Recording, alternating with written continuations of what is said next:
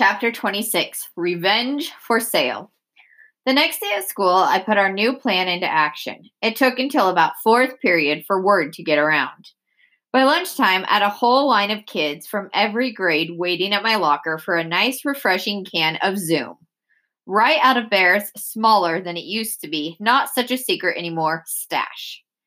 Hills Village Middle School is a sugary drink-free zone, so something like Zoom is pure gold around there. I made it BYOC, bring your own cup, so there wouldn't be any marked cans floating around. $1 filled the cup of your choice or emptied the can, whichever came first. Then I could take the empties home, put them back in their cases, and wait to see if Bear ever got to the bottom of his stash. And if he did, I had a plan for that too. My customers kept saying how cool this was. And thanks, Rafe, including a bunch of people who I didn't even think knew my name. I guess Miller the Killer was right about one thing. I was starting to get a reputation around here. Business was good too. I'd made $16, not to mention 35,000 points by the time lunch was almost over. I didn't see Jeannie Galetta at the end of the line until she was there at my locker. Let me say that again. Jeannie Galetta was at my locker. Thirsty, I said, trying to stay cool. You know, this is totally against the rules, she said. That makes it taste better, I said. Good line, right? Jeannie just looked at me the same way Mom does sometimes, and even Donatello. It was like she was trying to figure me out. Why does it seem like you're always trying to get in trouble, Jeannie said. I don't get that. What I did next was probably stupid, but to tell you the truth, I didn't know what else to say. Can you keep a secret? I asked. I took out the HVMS Code of Conduct and showed her how I'd already crossed out a bunch of rules. Yeah? Jeannie said. So what? I'm going to be the first person to break every single one of these, I said. One rule at a time. Oh, great, she said. Thanks for telling me. Now I could get into trouble too. No, you can't, I said. That's my policy. Whatever happens, I don't let anyone else get hurt. You can even turn me in if you want to. She just stared at me, but not in a totally bad way. It was more like she hadn't made up her mind yet. Go ahead, I said. Make my day. Then Jeannie Galetta did something she'd never done before. She smiled right at me. I know this will sound corny, but it was a really, really nice smile. I think Leo was right. She liked that no hurt rule.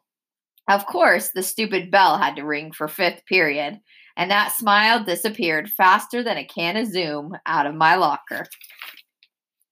Oh my gosh, I'm late for science, Jeannie said. Don't worry about it, I said. No, that's what you do, she told me, and now she was just annoyed.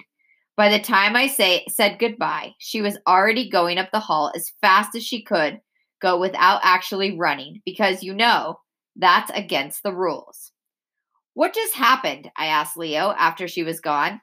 I'm not sure about this, he said, but I think you just got a step closer to Section 4, Rule 7. No kissing or other public displays of affection are allowed in school. Chapter 27, Cracking the Dress Code. When Halloween rolled around, it seemed like the perfect time in the game to take on Section 1, Rule 1, the Hills Village Middle School Dress Code. Normally, this would have been an easy one, but Leo liked it when I upped my game. So he laid down all kinds of challenges and chances for me to earn some extra big points. Forget the fire alarm. Forget about detention with the dragon lady. This was definitely going to be the scariest thing I'd done so far. The first challenge was just getting out of the house without Mom finding out about it. No costume, Rafe? She said at breakfast. Georgia was eating a bowl of Cheerios, standing up because she couldn't sit down. She was already wearing her big pink wings. I was just wearing jeans and a regular shirt. Are you already getting too old for Halloween, Mom asked. I answered her with one of my not quite lies. It's middle school, I said. In fact, everything was already in my backpack, and I changed in the bathroom when I got to school. Black shoes, black pants, black turtleneck, black ski mask. My backpack was dark blue, but that was close enough. I also had a pocket full of Cheerios for throwing stars and nunchucks made out of a couple of paper towel rolls, with a piece of rope knotted at both ends. It would have been nice to have a sword, too, but just try fitting a mop handle in your backpack sometimes. It was only a matter of time before some teacher nabbed me, so Leo said he'd give me 10,000 points for every 50 yards of ground I could cover inside the school. I came tearing out of that bathroom at full speed and just kept running through the first floor. 10,000. Up the stairs. 10,000. Down the second floor. Hall. Past the lockers. 10,000.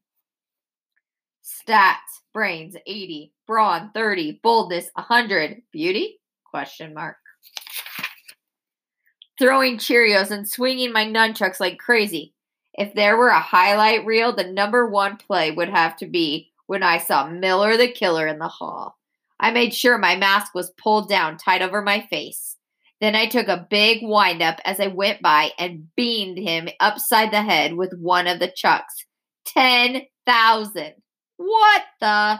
Miller turned the wrong way just as I passed him. By the time he'd figured out where I came from and where I was headed, I'd already left him in the dust. He was twice as big as me, but I was twice as fast. Eat it, Miller. And then, splam. I ran right into Mrs. Stricker, literally. Let's just say she wasn't in the mood for wrestling. What in heaven's name is this, she said, grabbing me by the arm. I'm a ninja, I told her. You're a nincompoop, she said. Take off that mask immediately. I pulled off the mask. Rafe, she said, I might have guessed. You absolutely may not run around the school in that costume. There's no rule against ninjas, I said, and believe me, I checked. Consider it our newest regulation, Stricker said. No ninjas allowed, at Halloween or any time. You're going to have to take that off. Okay, I said, like it was a big deal. But this was actually the part I'd been waiting for. Phase 2, double points. I went into the bathroom and came out a minute later without my ninja costume, running just as fast as before. Rafe Kachadorian, Stricker shouted after me, but I was already gone. Some kids got out of my way. Some even ran in the other direction. A few of the girls screamed when I came through, but I don't think they meant it. And a few people even yelled stuff like, Go, Rafe, go! And don't let him get you. Because like I said, I wasn't wearing my ninja costume anymore. In fact, I wasn't wearing much of anything at all. Just sneakers, a pair of boxers, and a big old smile. Chapter 28, Kicking It Dungeon Style. I forgot my hall pass. That's it. He forgot his hall pass too. I thought for sure I'd land in Stricker's office for this one. It turned out I wasn't thinking big enough. Ladies and gentlemen, boys and girls, welcome to the dungeon. I'm not the only one up for execution today. It's Halloween after all, so there's a whole dungeon full of people waiting to hear what their torture is going to be. Hey, the prisoner next to me whispers, aren't you Rafe Kachadorian? I've seen his face before, but I don't know his name. That's right, I say. I've heard about you, he says. What did you do this time? I broke the dress code, I tell him. He doesn't look very impressed. Quiet, yells one of the guards. No talking under penalty of death. I'm getting ready to ask what the difference is, since you're all about to get death sentences anyway. But just then the door to the inner chamber swings open. It's too late for me now. They carry out the body of the last victim, and the Lizard King himself beckons me inside with one long, green, sticky finger. Chapter 29. His Majesty, the Lizard King. The inner chamber is cold and wet. The Lizard King slides back into his place across from which I'm supposed to sit. It smells like I don't know what in here.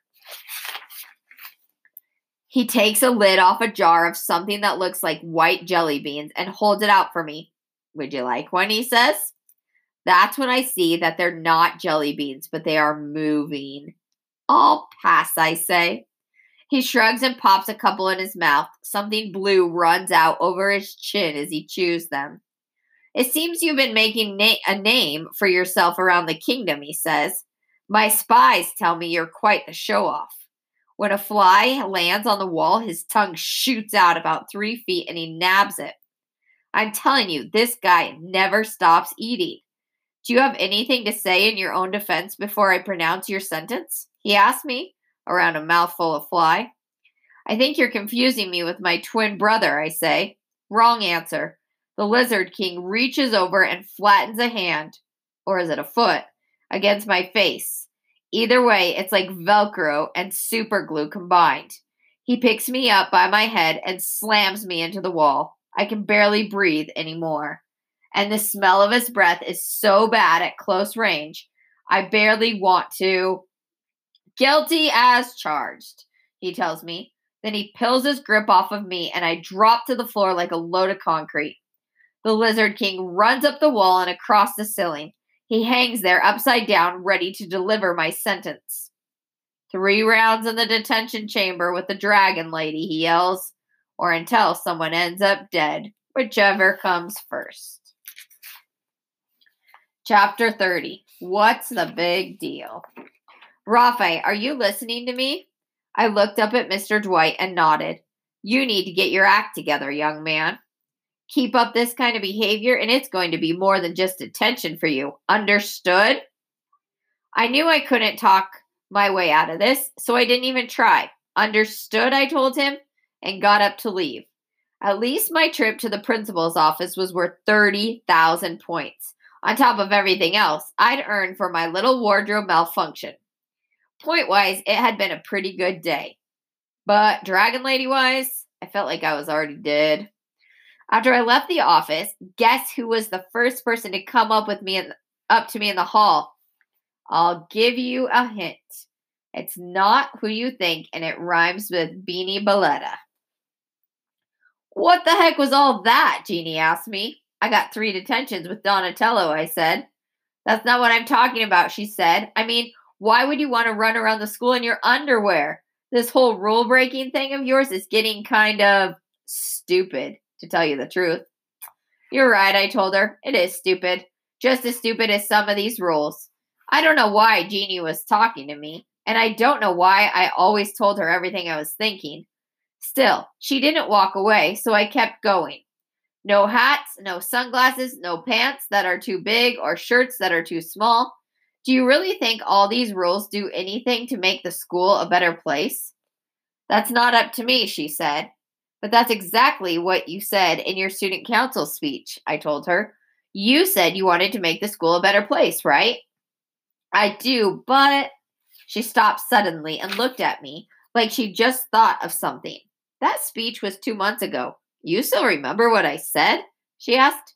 Oh, man, capital oops. Admitting something like that to a girl who would probably go out with a fire hydrant before she went out with me was even more embarrassing than the fact that she'd seen me running around in my underwear. And I wasn't done either. The next thing to come out of my mouth was something like this.